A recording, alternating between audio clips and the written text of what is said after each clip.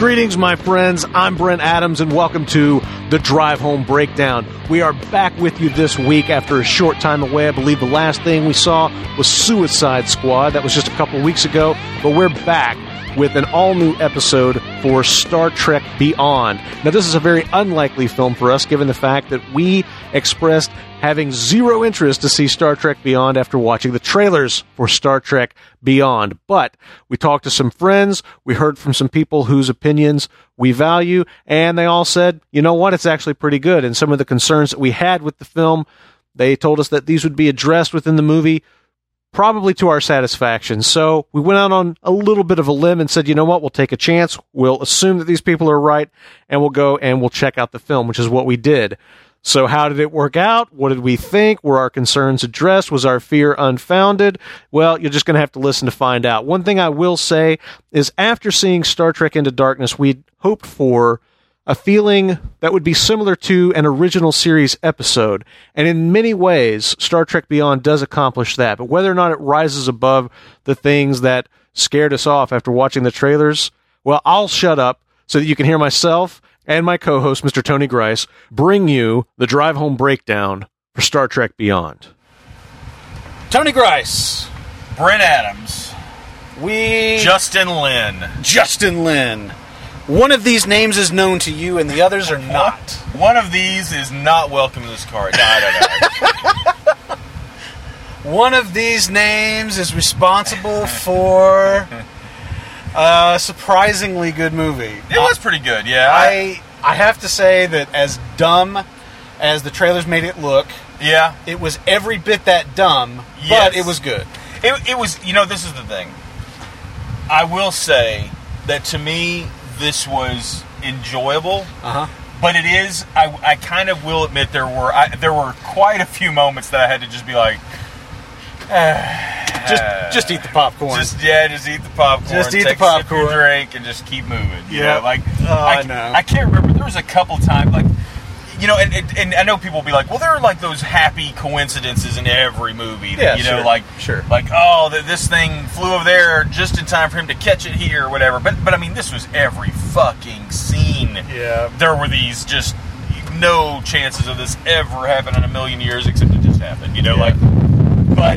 but they did it with enough, just kind of like, you know, don't think about that. Just keep moving. I mean, basically, they've just taken the lesson of American politics and applied it to filmmaking. The lesson of American politics is just don't think about it and keep going. In fairness, so you're right, but I would even add on to that. I think it is American politics. It is do whatever helps you in the immediate moment. Yes. Because people will forget about it the very next second. So that's right. So you don't really have to like explain things or having a really or tell the truth. I'll be honest. The story felt so maybe not convoluted, not even the right word. Just so like bouncing around and everything, and I'm just like, okay, I'll just sit here. Okay, and whatever. watch it. Okay, whatever. Yeah, bad guys, we got to stop. Okay, whatever. We get it. Whatever. Let's talk about the thing that basically turned you and I off of seeing this film until now. The dirt bike racing. The fucking motorcycle. All right. I did just. And the first time I saw him on screen, I was just like, motorcycle. Here's the thing about it. Okay? Yeah. The motorcycle has no business being in this film whatsoever. Yeah, okay. Yeah. I imagine that what happened is when the executive producers were looking for a new director, when they found out that that Abrams wasn't going to do it, and I think wasn't briefly like Robert Orkey or somebody going to direct it. I think there was talk of that, but I can't remember the reasoning. I want to say he pulled out, like for some reason he had to or wanted to. Or, he was like, I've got to go work on a television show. I got to write another book about Star Trek, so I can't direct a movie about it. So anyway, but the point is, I imagine that here's what the meeting kind of went like. They bring Justin Lin in to talk about directing the film. A little bit of chit chat. Everything's going well.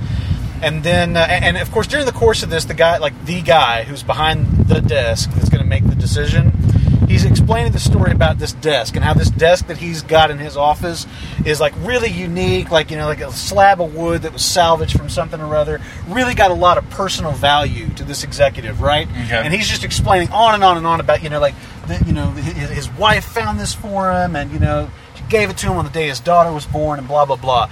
And so they have the meeting, and then Justin Lin says, "All right, so there's only one thing.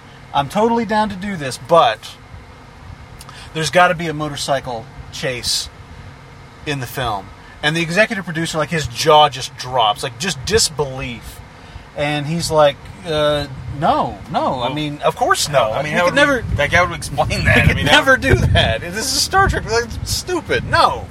And Justin Lin pulls his junk out and holds his balls over the desk and says, "Listen to me, you motherfucker. I'm going to get this fucking motorcycle into a Star Trek film, or else Whether I'm you going like to it dip or my not." balls on your desk right now. And you'll wipe it down, you'll wax it down, you'll try to erase it from your memory, but every time you come in and sit at this desk, you will know that I dunked my balls on it, and you will never be able to enjoy this desk again. Now give me the goddamn motorcycle." I feel like, I mean, like, you're making it way complicated. I think basically it's just the fact that, and I think this is well known, Yeah. there is a clause in Justin Lin's contract that no matter what he directs, there is a motor vehicle of some kind in it, and they're just like, we got what's like the smallest, stupidest thing we can Is put there in something here with to, two like, wheels? to fill that need. And Yes, it's like, motorcycles have 2 wheels. motorcycles. Oh, Yeah. okay. Yeah, and this movie is from 160, or this ship is from 160 years in the future from now. So like a fairly current timeline, you know, bike. Yeah, it'll make there. sense. Okay, here's the one. Okay, so like, let's just say it right now.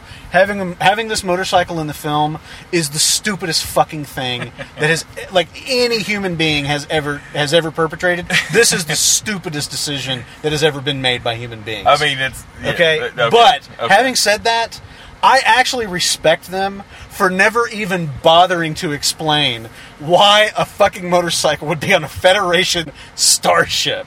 Like a ship that's been sent out to the stars to, like, map galaxies or whatever has a fucking motorcycle. They never even attempt to justify it. It's almost like really. And I respect them for that. The bigger story is not like, why are they using a dirt bike as this, thing? It's like, why was it even there?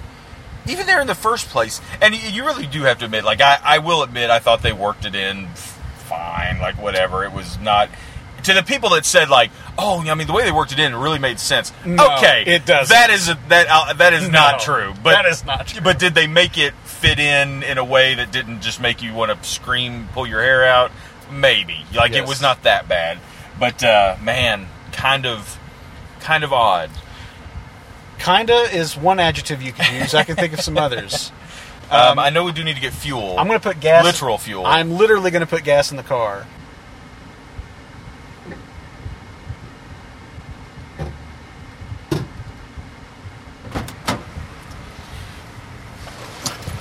Plan B! Their credit card thing is not working. Oh, you're kidding. Oh, shit. So, we're going to go find another gas station. All right. The good thing about this is in the future you won't have... Oh, wait a minute. Unless you have a bike on Unless a you have a starship. motorcycle. Damn it. All right. In which case you are going to still need gasoline. But anyway, I will that, and then... That just feels... I don't know what else to say about it. It just feels so stupid and contrived. It genuinely felt like... I was joking earlier, but I almost do think that there is... Kind of the same way that, like, we always used to hear the story about, the reason Michael Bay did Transformers was because he's like, yeah, I could give a fuck about that. It sounds stupid, but I can have car I can have a really cool car chase scene. Oh, okay, yeah, look, all right, I'll do it. Fine. Yeah. And, like, it's like I almost feel like there's a piece of that. Maybe not like, oh, Star Trek's stupid, but I'll do it. Like, I think there might be a little teeny tiny bit of that of like, yeah, but man, one thing I'm really good at is doing, like, chase sequences. How could we work something like that in? Well, what if we did, Yeah. And they tried to come up with some way, but I just, even then, I don't know, it really was odd. It does. It feels as though, like, I don't know, like he was, like, made this bet with himself. It's like, all my life, I have wanted to like see a fucking car chase in Star Trek, and I finally I came really close to getting it. But and here's the thing though, or something like that. Even if that was it, I don't know that it really did. Like it. I don't even see how it would have fulfilled that need. Yeah. It wasn't like it was all that cool of a bike chase. I mean, and I'm not even trying to be like nitpicky. They I'm do just some saying, okay like, stuff with it. It's like, okay, there's a It's couple all right. of jumps here, there, stuff, but nothing that makes you think. Really, the crux of the scene is the fact that he's using that image projector technology that she has, and to make multiple copies, and then the smoke from her trap that turns into plastic thing, whatever. Yeah. But anyway, that crystalline polymer. So while we're on the subject of that's the really stupid things. Yes, okay, that's the stupidest, but not the only thing. I might take issue with that. Okay.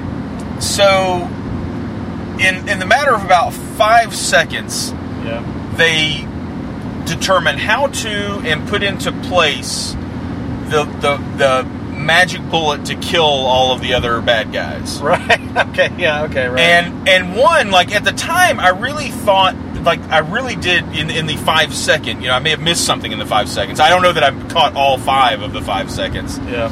But in the 5 seconds where they are explaining what they're about to do, the impression I really got was the reason it works so well is because they're all together, and that what we're going to do is disrupt their communication. And to my mind, that means makes them easier to pick off by the defenses of the space station or something like that. Right. Not it just makes them blow up. Because, and again, it was also like they're broadcasting with radio signals, but yet it really looked more like it was like this little bubble around the ship that just as long as they got near them, boom, they just burst into flames, and literally burst into flames. Not like we're crashing into each other because we can't keep just into flames. And I'm okay. I actually didn't have a problem like the fact that they're using the old school music. So that was kind of fun. Yeah, whatever. It's a callback to the first film. The whole and to be honest with you, I was cool with I was totally cool with Chekhov tapping his foot while it's going on. Yeah. That was a little neat. But when John Cho was like, he's because he kind of nodding his head like, sabotage. That was maybe just a tiny bit too much. Although the Public Enemy that they played, was actually very I really enjoyed that, and it did set up the gag later in the movie. But I actually really did kind of have a problem because they set this up of like, how the fuck are they going to take these guys out? Like they have built this thing up to like nothing can take it down kind of thing, and I do love how Idris Elba. Music. Set music, Tony. It's like a Michael Jackson music video. Music has the power. Woo! I did kind of enjoy the classical music gag. Is this classical music? I believe so.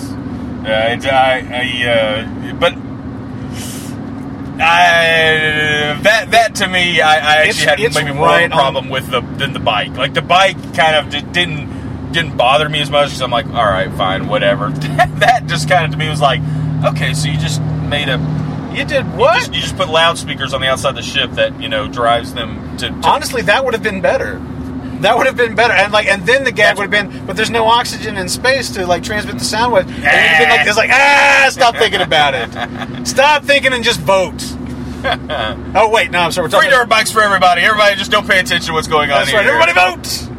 Vote or die. But anyway, but they have a presidential election here in the U.S. I'm not sure if that's coming across or not.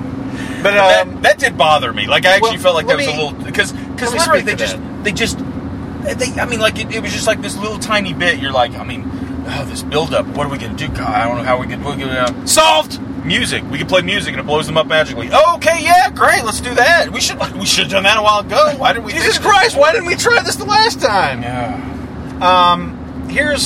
Let me speak to that just a second because it did not bother me as much as it bothers you, and I think the reason that it did not bother me is that I assumed, whether this is valid or not, but my assumption was that by breaking the communication links between the ships that they were just crashing into each other because they couldn't coordinate their flight anymore. That was my assumption. I agree that I do. But I do believe that your assumption is what they want you to assume. But I don't think they give you enough information to really. Like, to me, that's yeah. But that's not the only thing in the film that I was watching. I'm like, they didn't explain that very well. Yeah, like yeah. the whole gag with like Spock and McCoy, they get in the ship and like they eject the guys out into space, but they stay in the ship. They stay in the ship, and they know exactly. Like the one thing I do hate about pretty much every movie ever, and every science fiction movie of all time, is that somehow having a basic knowledge of a starship made by you enables you to use any equipment on another spaceship with maybe just a 1 or 2 second delay. But like, they jump in the ship and he automatically knows how to like pull it up and look at their communication and all sorts of stuff. I'm like, I feel like that's it's a thing they do in every fucking sci-fi movie, and it always, I'm like, at least give yourself like a couple of seconds of like, looks like this should be here over here. Okay, I think what it's trying to say, and it's just like, all right, no, what they're communicating. That's what they're doing. They're communicating between the ships. Like, what? It's one of those things. Like if this were an episode of the Star Trek television show, which in a lot of ways it is. Yeah. But if it were, like they'd spend like the B subplot of the episode would be trying to figure out how to use the alien technology. How Geordi or Scotty or whoever it was figured out. That'd be like a whole subplot. In a film, they just gotta go. The other thing I will say is this, okay? The one thing about the sort of like the magic bullet theory that they developed, the one thing I liked about it is the fact that they made it a collaborative thing, It wasn't just, Scotty or Chekhov pulling a rabbit out of each person kind of like each person say, well, we could do this. Oh, but what about this? Okay, well, we could do that. Oh, but they've got that. Oh, I like that. Like, it just is sort of a mechanic of the ensemble. And I thought that was a good idea. I don't know. For the film. I don't know that if I do. I want to see. I really do want to see people. Good God. I mean, don't get me wrong. They should all be arrested, but still. But come on. But like my. There's a few things they do that, I mean, I'm sure I'm sexist, I'm everything, but like, we're supposed to believe, like, like they get into these fist fights with these guys, and the reason that like Spock can do it is theoretically because he's Vulcan. He's Vulcan, and they're naturally stronger. They're all this sort of stuff. But then like you see Uhura doing.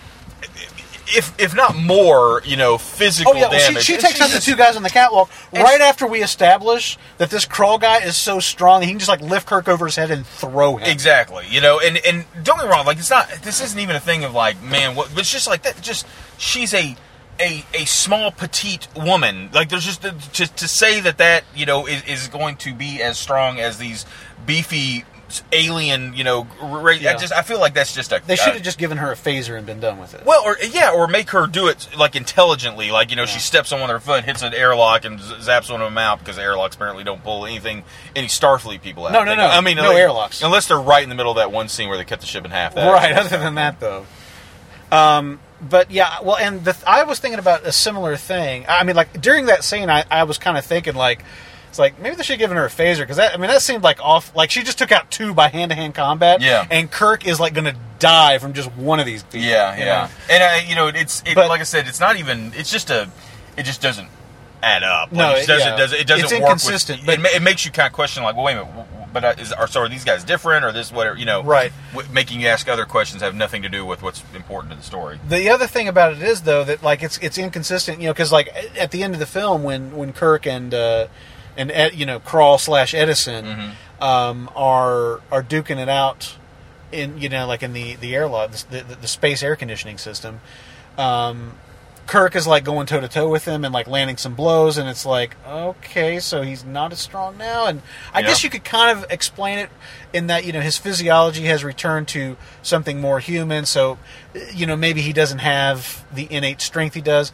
I guess maybe you could kind of justify it that way. You could twist yourself into any of it making sense, but they didn't do a good job of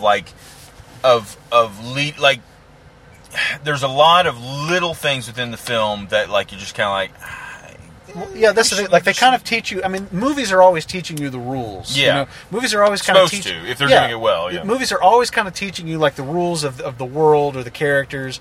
What works, what doesn't work. As you what, go along. And so, like, when they're sort of establishing, the rules of these bad guys, and then they kind of do something that seemingly violates it. It just kind of throws you for a second. Yeah. Like, well, it takes you out of the film. Yeah. Is the thing. Getting gas, take 2.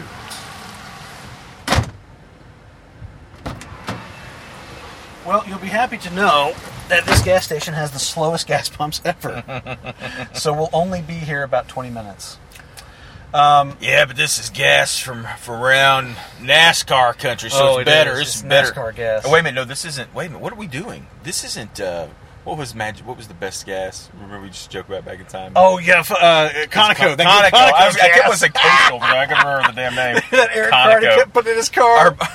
Our buddy Eric Carty, like he'd swear by this one gas. That he good just felt Conoco gas. And I don't know. Is Conoco still around? I don't know if they are or not. Or was their gas too good? Like, it was too people good. got tired of their gas winning. It was so. They did. Shelley got tired of their gas eating her fuel pump. Her car. Gosh, Shelley. She used that gas for maybe a month, and then her car developed this really weird problem. We took it into the shop. They said, "Yeah, your fuel pump's just been like completely destroyed." And we're like, "Well, what could cause that?" And they said, "Well, it could be this, could be this."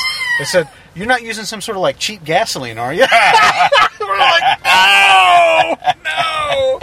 We told Eric, we were like, "You better stop using that Conoco gas." It is funny though. You get, and I'm not giving him a hard time. Really, it was funny because we used to joke about it. But you get those things. You're like, I don't know. I liked it. I tried it once, and for whatever reason, it really smells. I felt good. like it. It's got a very gassy smell. It smells nice and petroleum-ish. Petroleum.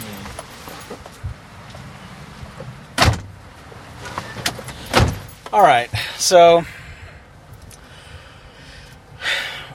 I have to say that the use of sabotage. Just to go back to that for a second. Sure. The use of sabotage is cheeky in all kinds of ways. Mm-hmm. I mean, the fact... Yeah, okay, yes. Like fucking Public Enemy. Chuck D. All right? Chuck D and Flava Flav are in a Star Trek film, That is actually kind of awesome. And that's kind of fucking cool. I mean, we live in a world where Chuck D and Flava Flav are in a Star Trek movie. And I'm down for that. I really am. But I have to say, and of course, sabotage was featured so prominently in the first movie. We talked about it at the time and said, there is kind of a cool quality to that. It helps kind of connect our world to the world of Star Trek, because it is our world. It is. It's only separated by time and of course fiction. But anyway, and lasers and lasers. But the use of sabotage here. The use of the song Sabotage to literally commit sabotage on these guys. There was a quality to it. I was just like, I don't know, like, I'm down for this. Like, I think it's kind of cool, but there's this part of me that keeps kind of holding back and like whispering in my ear, this is really stupid, though. It was so... I just can't quite get into it. That was the thing, like, because they kind of played it maybe a little too long. The scene. Yeah. They did, like I said, the whole, when they cut that low shot where they come up and kind of go over Anton Yelchin's foot. He's like tapping his foot. He goes to check off and he's like, he's like, rock your body. And like, it kind of got to a point where I was like, I don't know about all this. There were parts of it that made me cringe a little bit. Yeah. Just a little bit. There actually were quite a few moments. I'm trying to remember the other one. There was one that really... It made me cringe as well, and I'm trying to think, but it was another one of those just like, really? Come on. Just kind of moments. I will admit, maybe it's because to some degree I don't hold these films maybe to the same standard I would of like the old Star Trek films. Like I do have maybe more reverence for those, and even though I really enjoyed the first one, I quite liked the second one, although I did kind of feel like the second one didn't hit as good a note as I thought it was going to. Yeah. Leading up to it, I really thought that it was going to. Time to put that gas to use. Oh, we gotta get gas. Let's accelerate. I really thought I was going to just love the second one, and kind of it missed. It missed for me just a little. It at the time. I liked it at the time. Going back and watching it again, I was like, I don't know.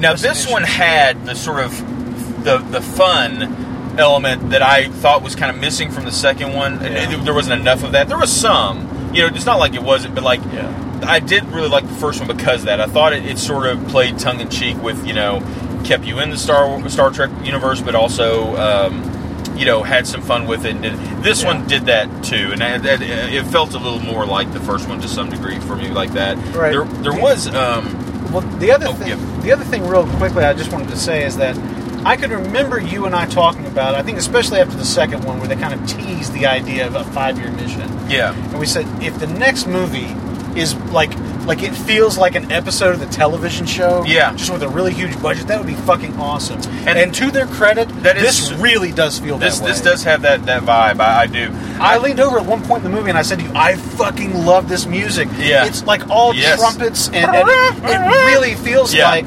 the composition and style of the original series music, and I loved it. I was just like, "This is great! Why haven't they done this never think to do this before?" And I agree with you. I thought it worked really well. There was some elements though. I felt like for instance, the intro sequence I liked, but felt like it was a little too George Lucas still doing Star Wars movies ish. It was just a little too goofy CG character-y for its own good. Thank God it didn't go on too much longer. I really was afraid. Like when it started, I thought I was like, oh, this is kind of funny. And then it when they all jump on them and they're on top of them like a bunch of man-eating pigs. I was going to say man-eating tribbles or something like that. Like that, and then but it ended pretty quickly. So I was like, all right, cool, whatever.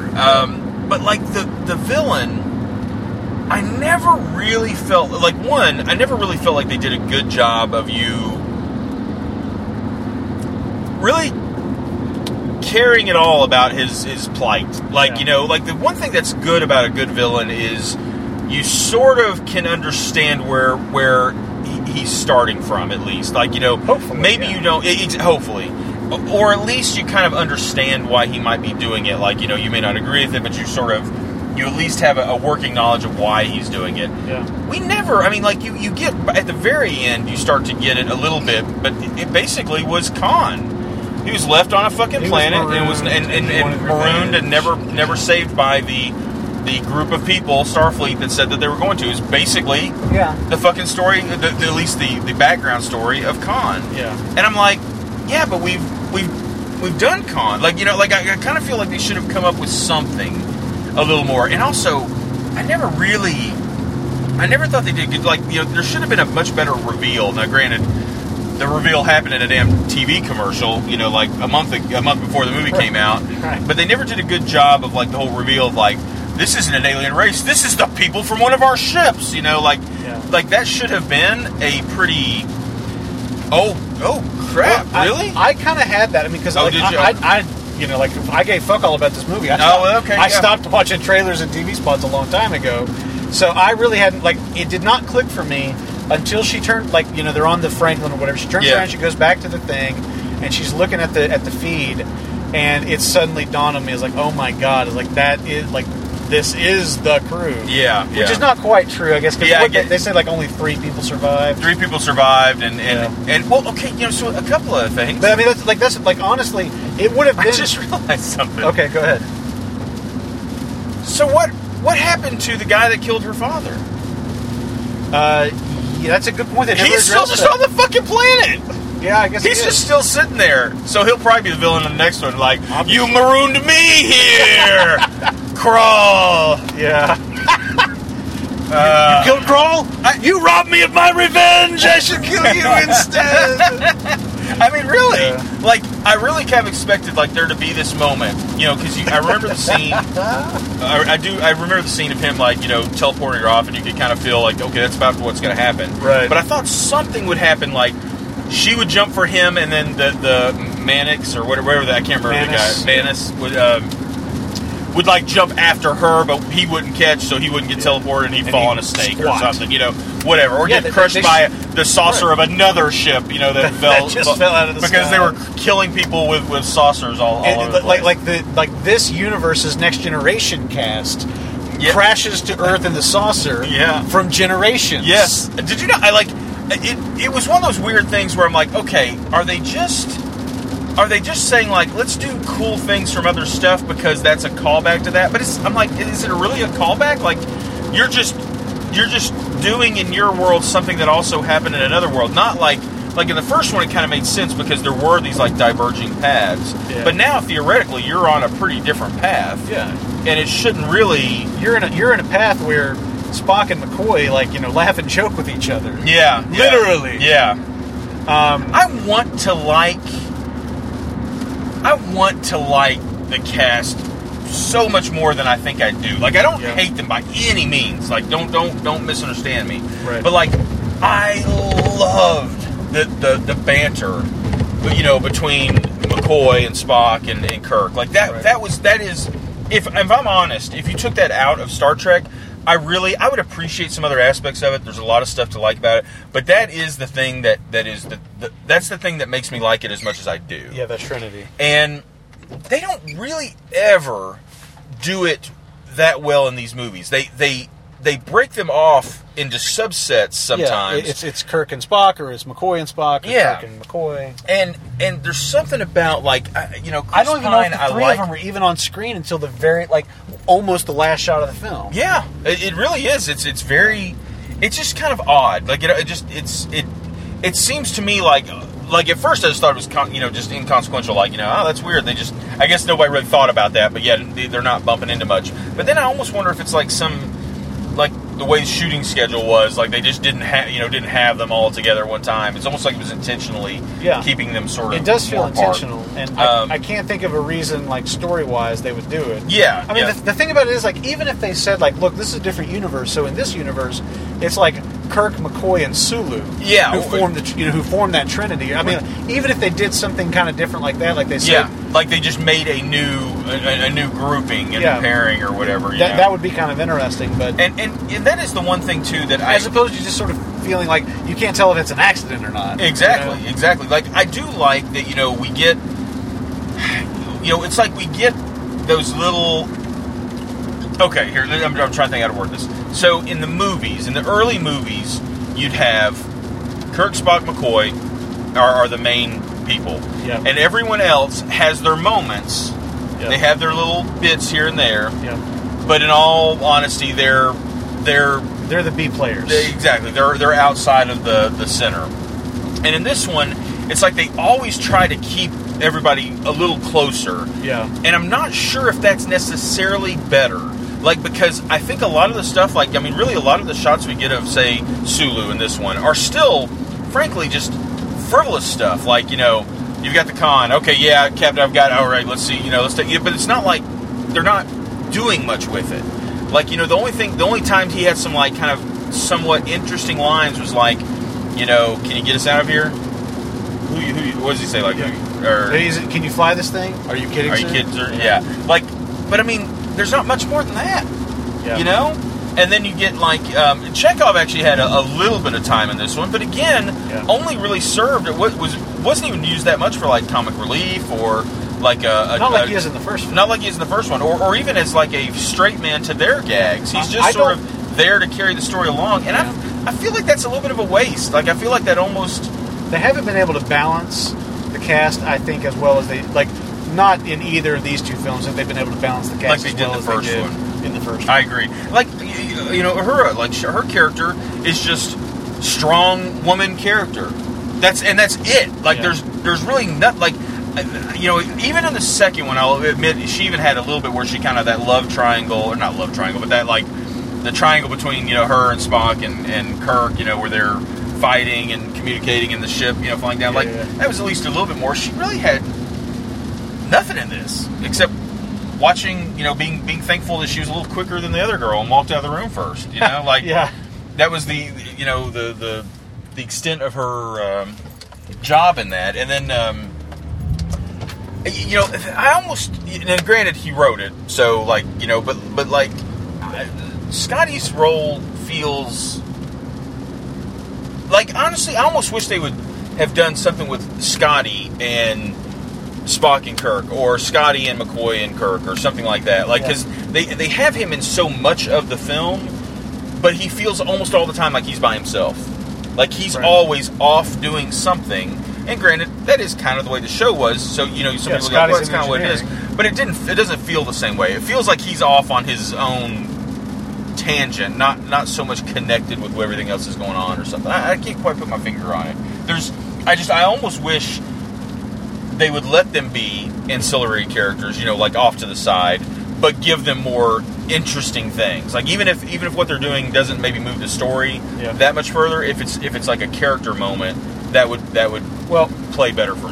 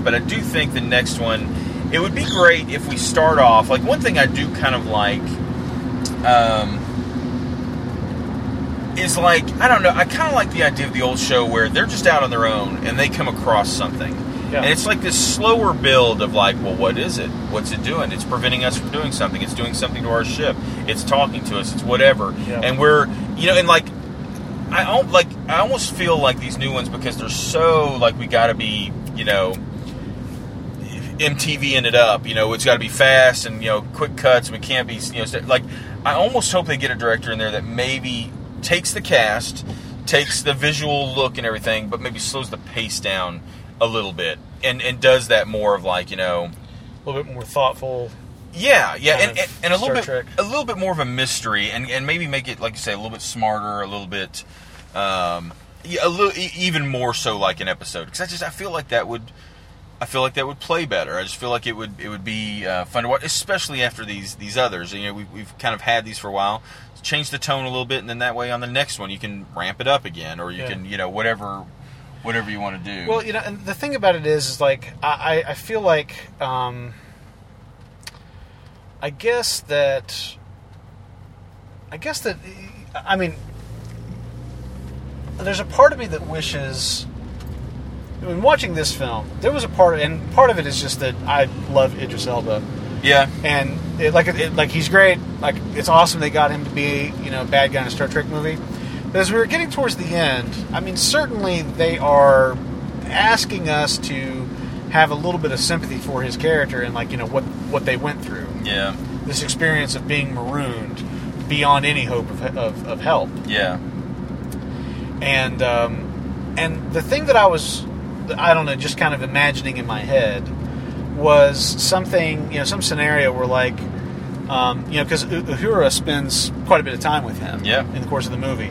And I was thinking that it would be interesting if, like, they had said something about, I don't know, like when they said, yeah, they pulled him out of the, you know, whatever, you know, and they gave him the captain's chair, but they made some reference to, like, his family or something like that. And Uhura, when they get back to the base, like, she's going through the personnel files, and she actually finds that this guy has an ancestor, like a descendant of his. Yeah. One of his ancestors, you know, like, is on this station. Yeah. And, like, in the classic Trek sense, they are able to bring him back from the brink. Yeah. And get him to, you know, rather than it's like, we have to kill him before he kills us.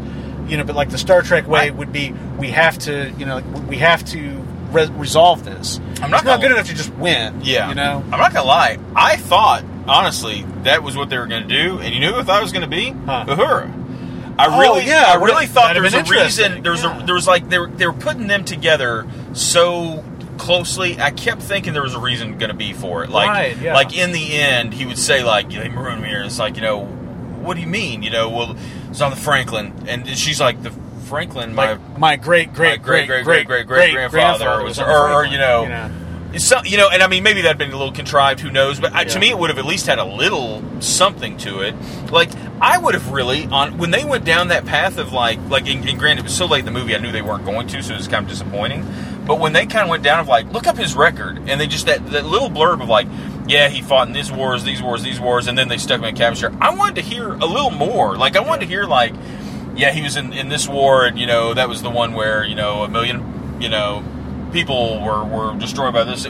Something that kind of made him, like, maybe he had to do things that were, you know, like, they put someone in the captain. Basically, we're kind of, I think, to believe they put someone in the captain's chair that it's not the person we would put now, you know, like we put a warrior, not a, you know, we put a soldier, not a leader, you know, or something along those lines. And I wanted them to maybe address that a little more, like, you know, well, why is that a bad thing? Well, it's because, you know, all they know is the mission, and like on the last mission they ran before he gave him a ship, he killed, you know, he blew up this planet and killed all the people on it or something, you know, and you're like, oh, okay. I mean, that's certainly the subtext of what's going on. It just was a little mishandled. I mean, but certainly that is. Well, you're just left to infer it. Yeah, you know, exactly. They're kind of talking around it as opposed to directly. But anyway, but I guess that what I'm saying is that the film comes close to doing something kind of profound and interesting and familiar to sort of classic Trek. Yeah. It comes close to doing that, but it doesn't. It never quite spans the gap. Yeah. Or at least if it does so very shoddily. Yeah. But in a lot of ways, I think that this movie it's the sort of, in some ways, it is exactly the movie that we asked for. It is, you know, basically an episode of the television show with, you know, the amplification turned up to 11 on everything. Yeah. And I do like it for a lot of reasons. I like the development of Spock as a character, and the fact that Quinto's Spock is markedly different from Nimoy's. Yeah. I really like the moment with him and Bones, you know, where they're kind of hiding out in the wilderness before they hook up with the others, and and I can't remember like what the Bone says something about it's like, I'd throw a party. And he starts laughing. And he legitimately laughs. But he laughs kind of normally, and he's like, "Oh my God, you're delirious!" Like a just a genuine laugh from him. Is like, "Oh my God!" I really like that moment. I do too. I mean, like in terms of like Spock McCoy moments, which like among my favorite would be the stuff with Hamlet in Star Trek 4. Yeah. I'm gonna have to die to discuss. That is funny. They talked to about quoting Hamlet again, and it's kind of interesting. But I really, really dug that moment. I mean, there's some really legit things in this that I like, as far as like the characters go. Yeah. And I did not feel that. I cannot think of any moments from the last film that I feel that way about. I would totally agree. The last film, just in general, to me, to be honest, was just a little too grim. Like, it starts off very grim. Like, I mean, it starts off with the guy's dying daughter, and then he has to become a terrorist just to get the fix for. I was like, I mean, it's dark.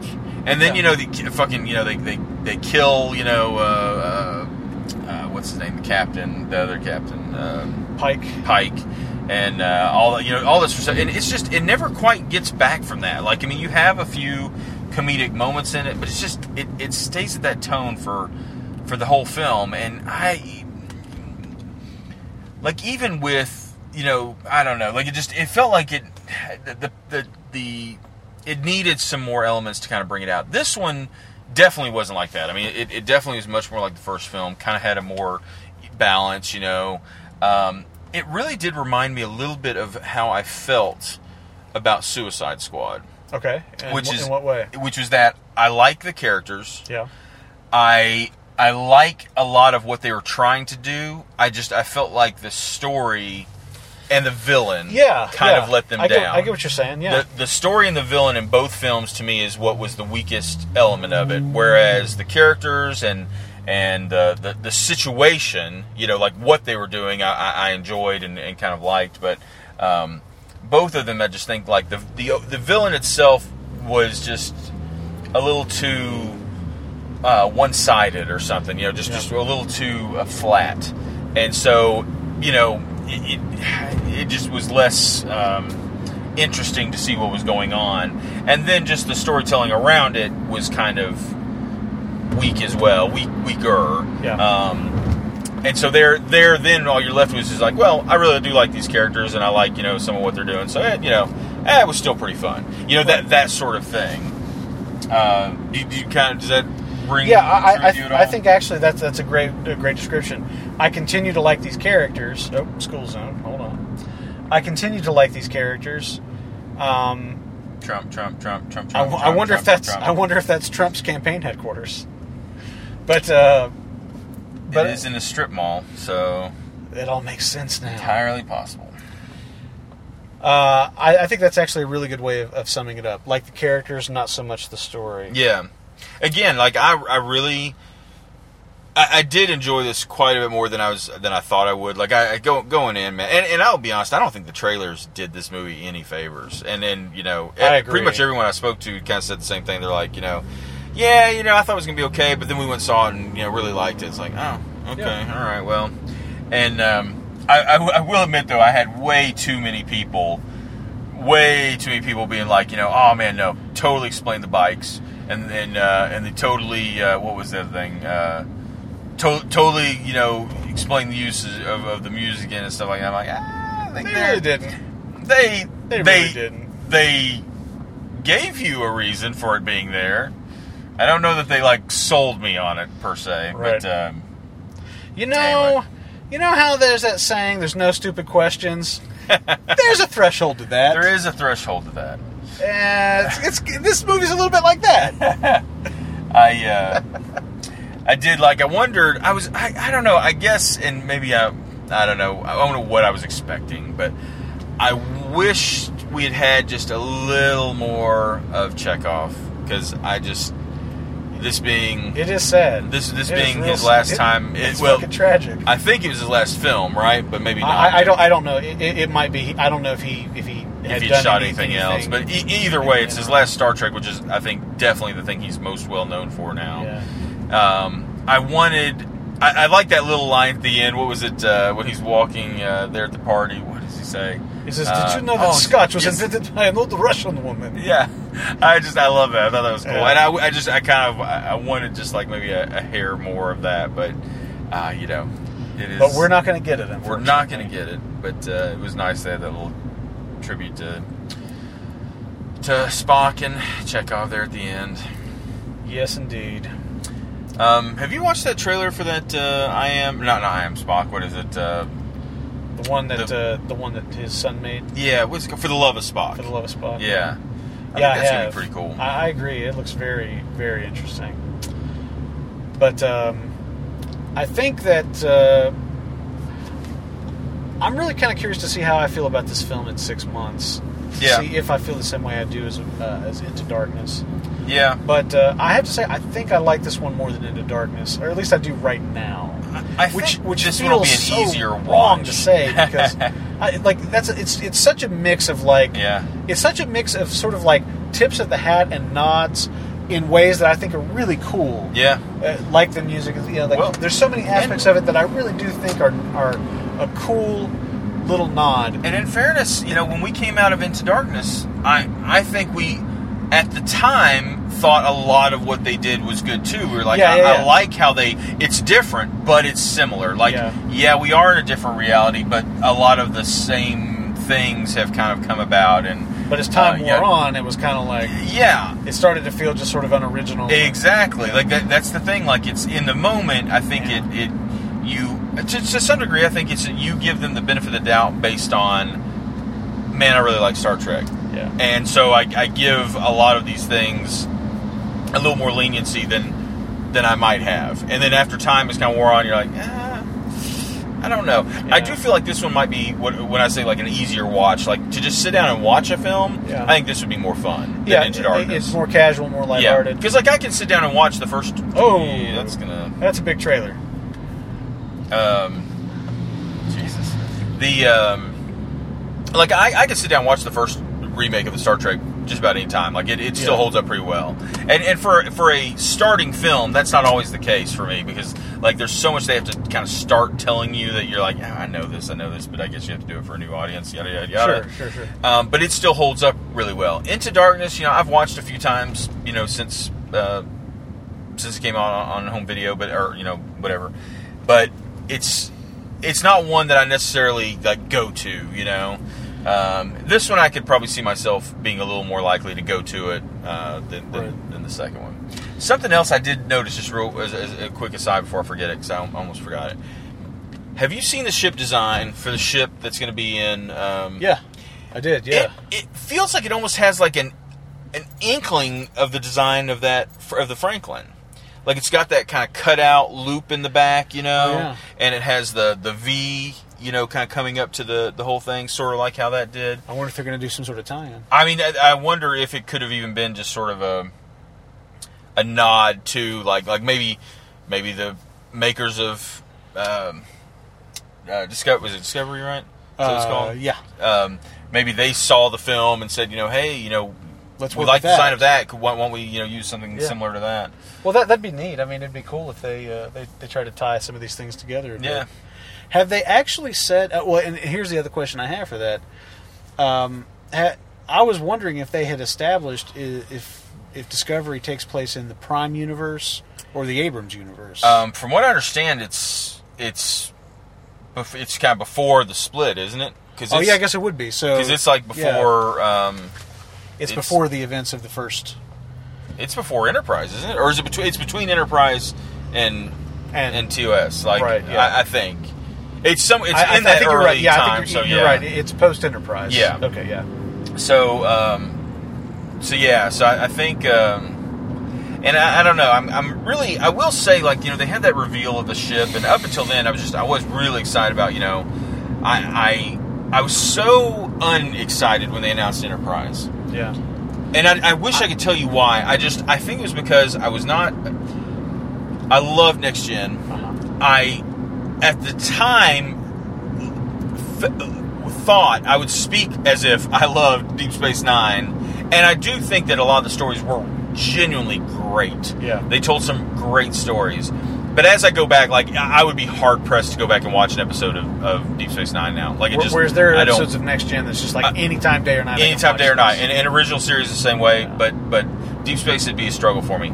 I never got into Voyager. I even tried watching it after having watched Enterprise, because I thought, I didn't really give it a fair shot. Let me try again. I've tried a couple of times to get into Voyager. Yeah, I struggle with it.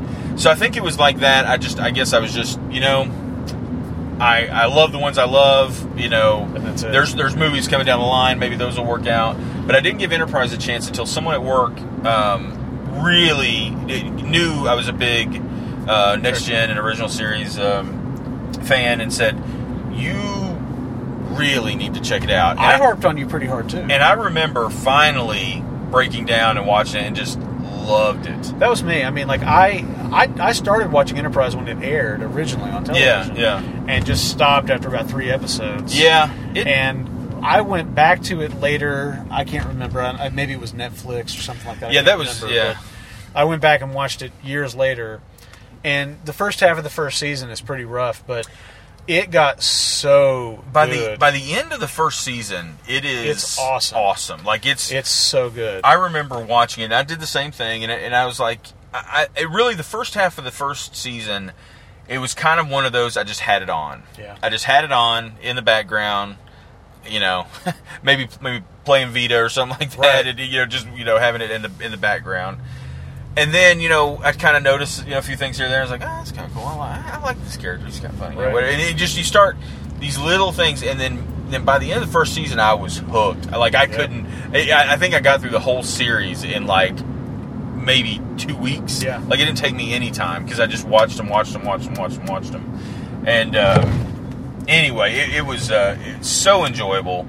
And so I was kind of reinvigorated when I heard about this new series. I was like, oh, okay, cool. Yeah, I think I am ready for a new Star Trek series again. Right. And I don't know, this. When I first saw, have you seen the ship? Yeah. Have you looked? Yeah, I've seen it. Like, the CG looks really bad. Like, it looks not good at all. And like, I know that it's such an early thing but it just looks. Well, Battlestar Galactica spoiled us. I mean, I don't even think it looked as good as Enterprise, which is like, which is saying 10 years old now at this point. Pretty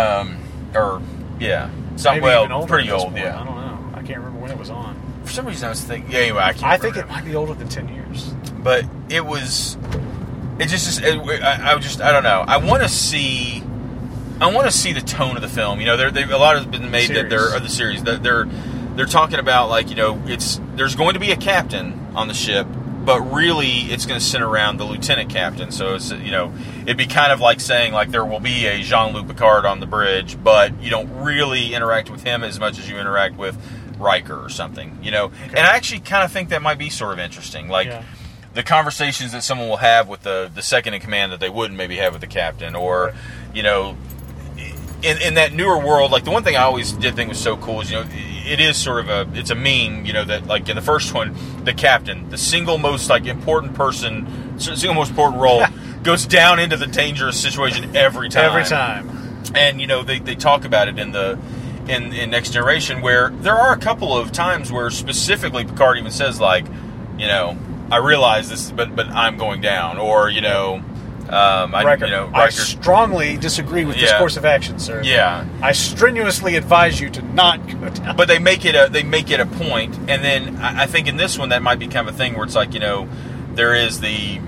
I mean, I'm sure you'll see the character. I'm assuming you will, but like, there's kind of like that command coming from on high, but you're the one doing it. It would be cool if it was like Charlie's Angels, though, and like you just you never see it. I got to be honest. I think it would be awesome if you never see him, and at the end of the series, they like bring it out, and it's like one of those like, holy shit, like I would have never guessed that person.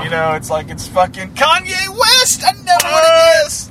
You're God, I heard. Oh God, I hate this series now. But you liked it before, I know, but they just did that. They just fucked it up. But anyway, I am kind of interested to see I am too. Where they go next with it. So I'm also interested to see where they go with the Star Trek films next. It'll be I do too. Yeah, be interesting to see what a fourth incarnation looks like, and I sort of hope. I don't know. I kind of do hope to some degree that they do a little retooling. Like, I mean, like one, I know it's going to sound awful, but where Chekhov's not there, they're going to have to, I think, do something. Like, I feel like they'll have to bring in another role. Yeah, I was going to say, I think they're going to bring in another navigator. Like, honestly, the logical thing to do here, if there's any justice in the universe, they'll have it be Saavik.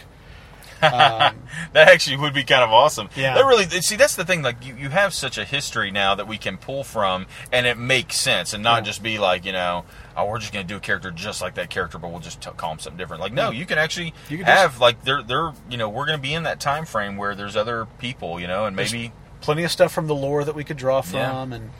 Yeah, I like Saavik would be a good choice. It'd be another full-time female cast member they could add. Yeah, and it'd be cool. I mean, and Saavik's an interesting character, especially if they play up the whole fact that she's half Vulcan, half Romulan. Yeah, that'd be cool. Kind of be a cool maybe like there because obviously Spock in this world is leans a little more human, I think. Has some of those intuitions. What if there's an interesting counterpoint? And maybe an interesting like love triangle kind of thing. From a purely like like what? I want to be propagating Vulcan babies. Were you just looking at her? What are you looking at? Well, I find that she has a very attractive mind. That's right. Or something like that. Like the arches of her ears are very pleasing, or something. Yeah, I mean, but like I think they could do a lot of different things with another character. But I kind of hope, in a way, they do sort of change it up a little. I will say, these feel like they could very quickly turn pretty formulaic. Yeah. And I'd like for them to make it a good movie, not just a good series, like a good, here's another one in the can for the series. Like, I almost hope they do something a little fresh. Yeah, mix I agree. It up a little, I'm always down. I'm always down for a surprise, unless it's a motorcycle. All right. Thanks so much for checking out the show. We appreciate it. We'll be back again with something else. I'm not sure what the next thing is. I think the next definite's Magnificent Seven. There's a couple of maybes between now and then. But we'll see you again, if for no other reason than Chris Pratt and Denzel Washington in Magnificent Seven. Until then, the breakdown rolls on.